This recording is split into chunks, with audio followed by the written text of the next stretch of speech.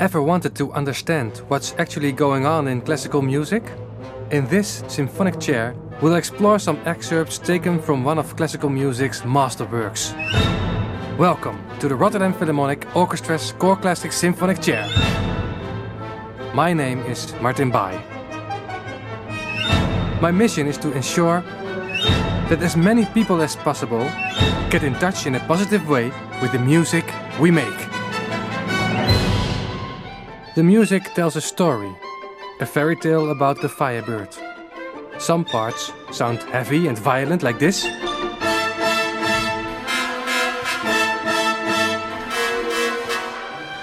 Other parts are quite tender and lovely. The tale is based on Russian legends, the music composed by Igor Stravinsky.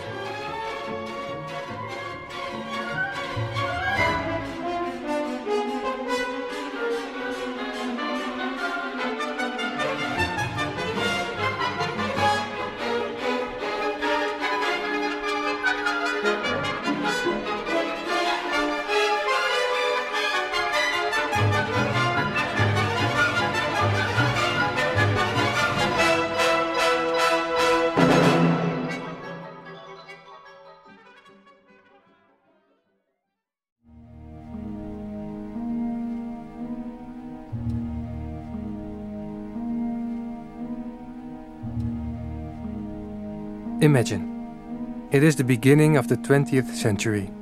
There's no television, no radio. One of the most famous and hottest dance companies in the world is looking for a composer to write the music for a new ballet.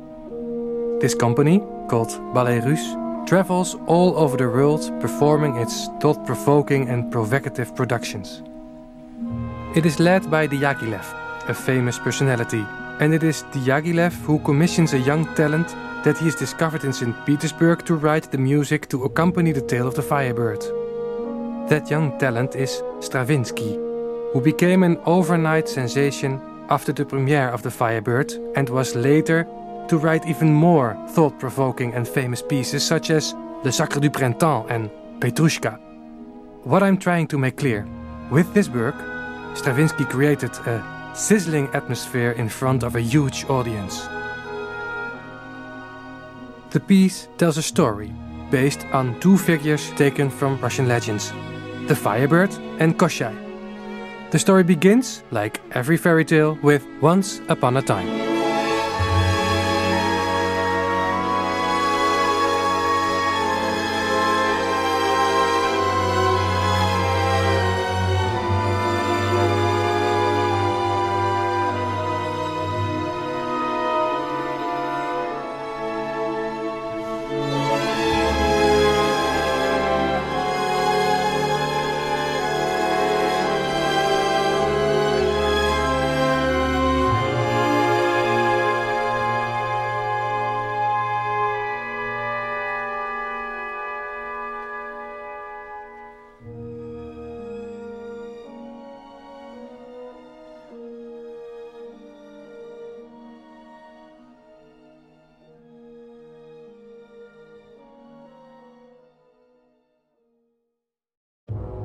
I don't know if you like fairy tales, but the tale itself is actually not so important.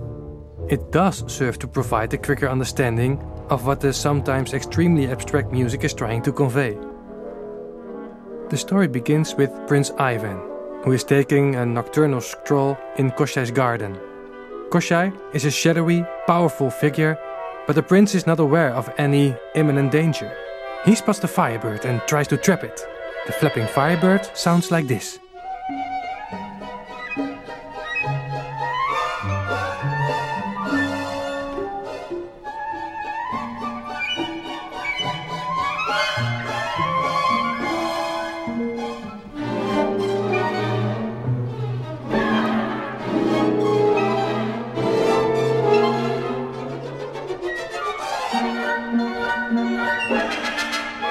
After a cat-and-mouse game, Ivan succeeds in trapping the Firebird.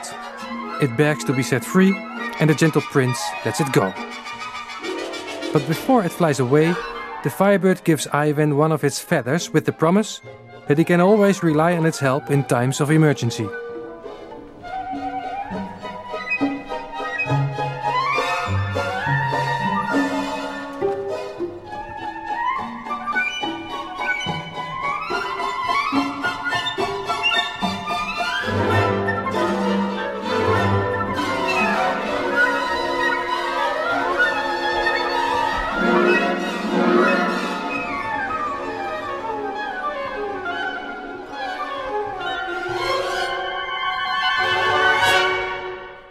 In his musical rendering of the tale, Stravinsky appears to make a division between everything that has to do with magic and that which happens in the real world.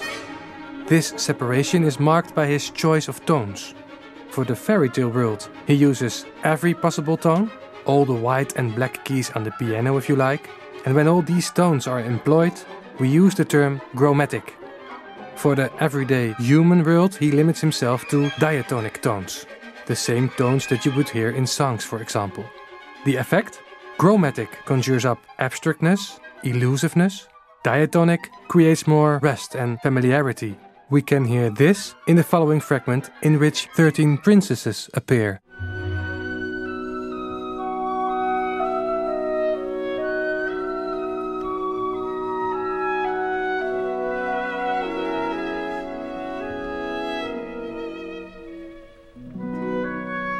The prince is falling in love with one of the princesses immediately. The feeling is mutual and straight away begins to flourish in the fragment which is now playing in the background.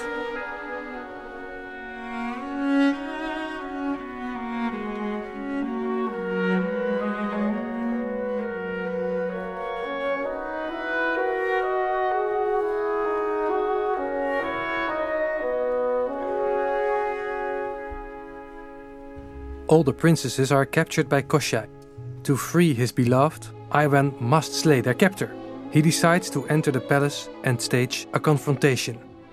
It sounds like this inside the palace.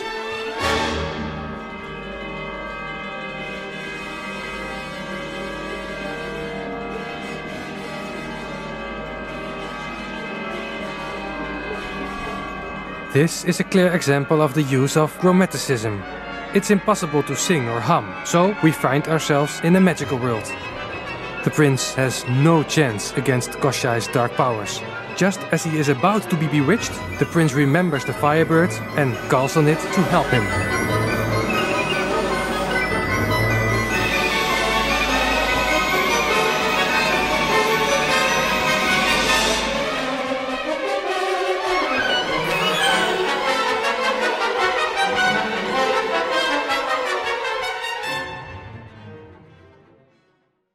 The Firebird returns.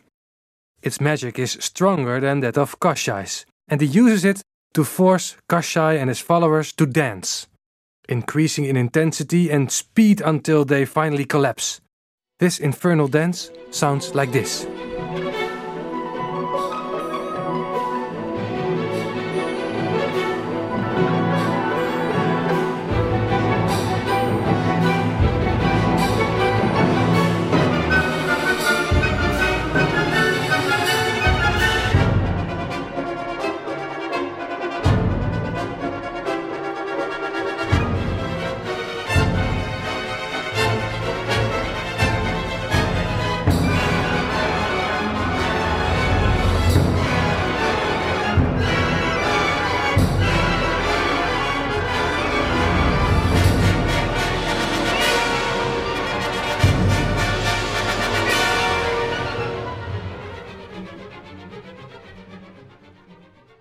The Firebird, together with the prince, succeed in overpowering Koschei and his followers.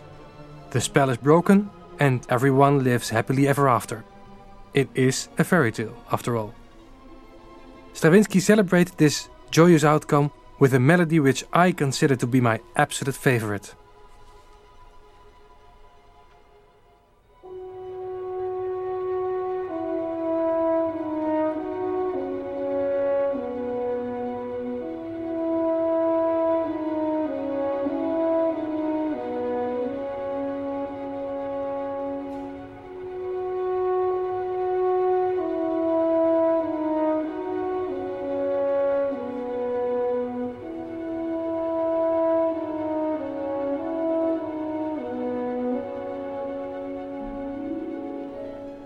this beautiful, fragile melody grows during the last 3 minutes of the work into a musical final.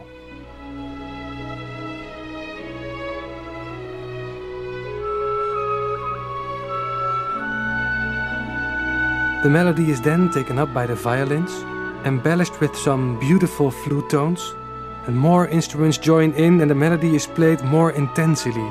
This lasts only until all the instruments have joined in. Then, the way in which the melody is played changes until the only thing that remains are loose individual tones where rhythm has disappeared. Yet, there is still a tremendous coherence.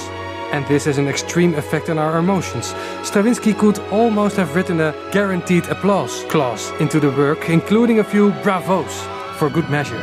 Listen and enjoy this great last minutes of Stravinsky's Firebird.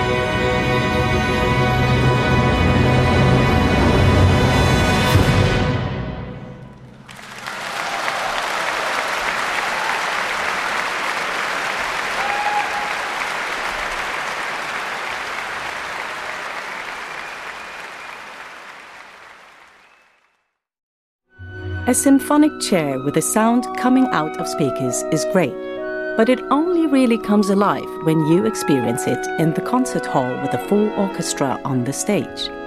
We really hope to meet you at one of the Choral Classics evenings with the Rotterdam Philharmonic Orchestra. Would you like to experience Choral Classics?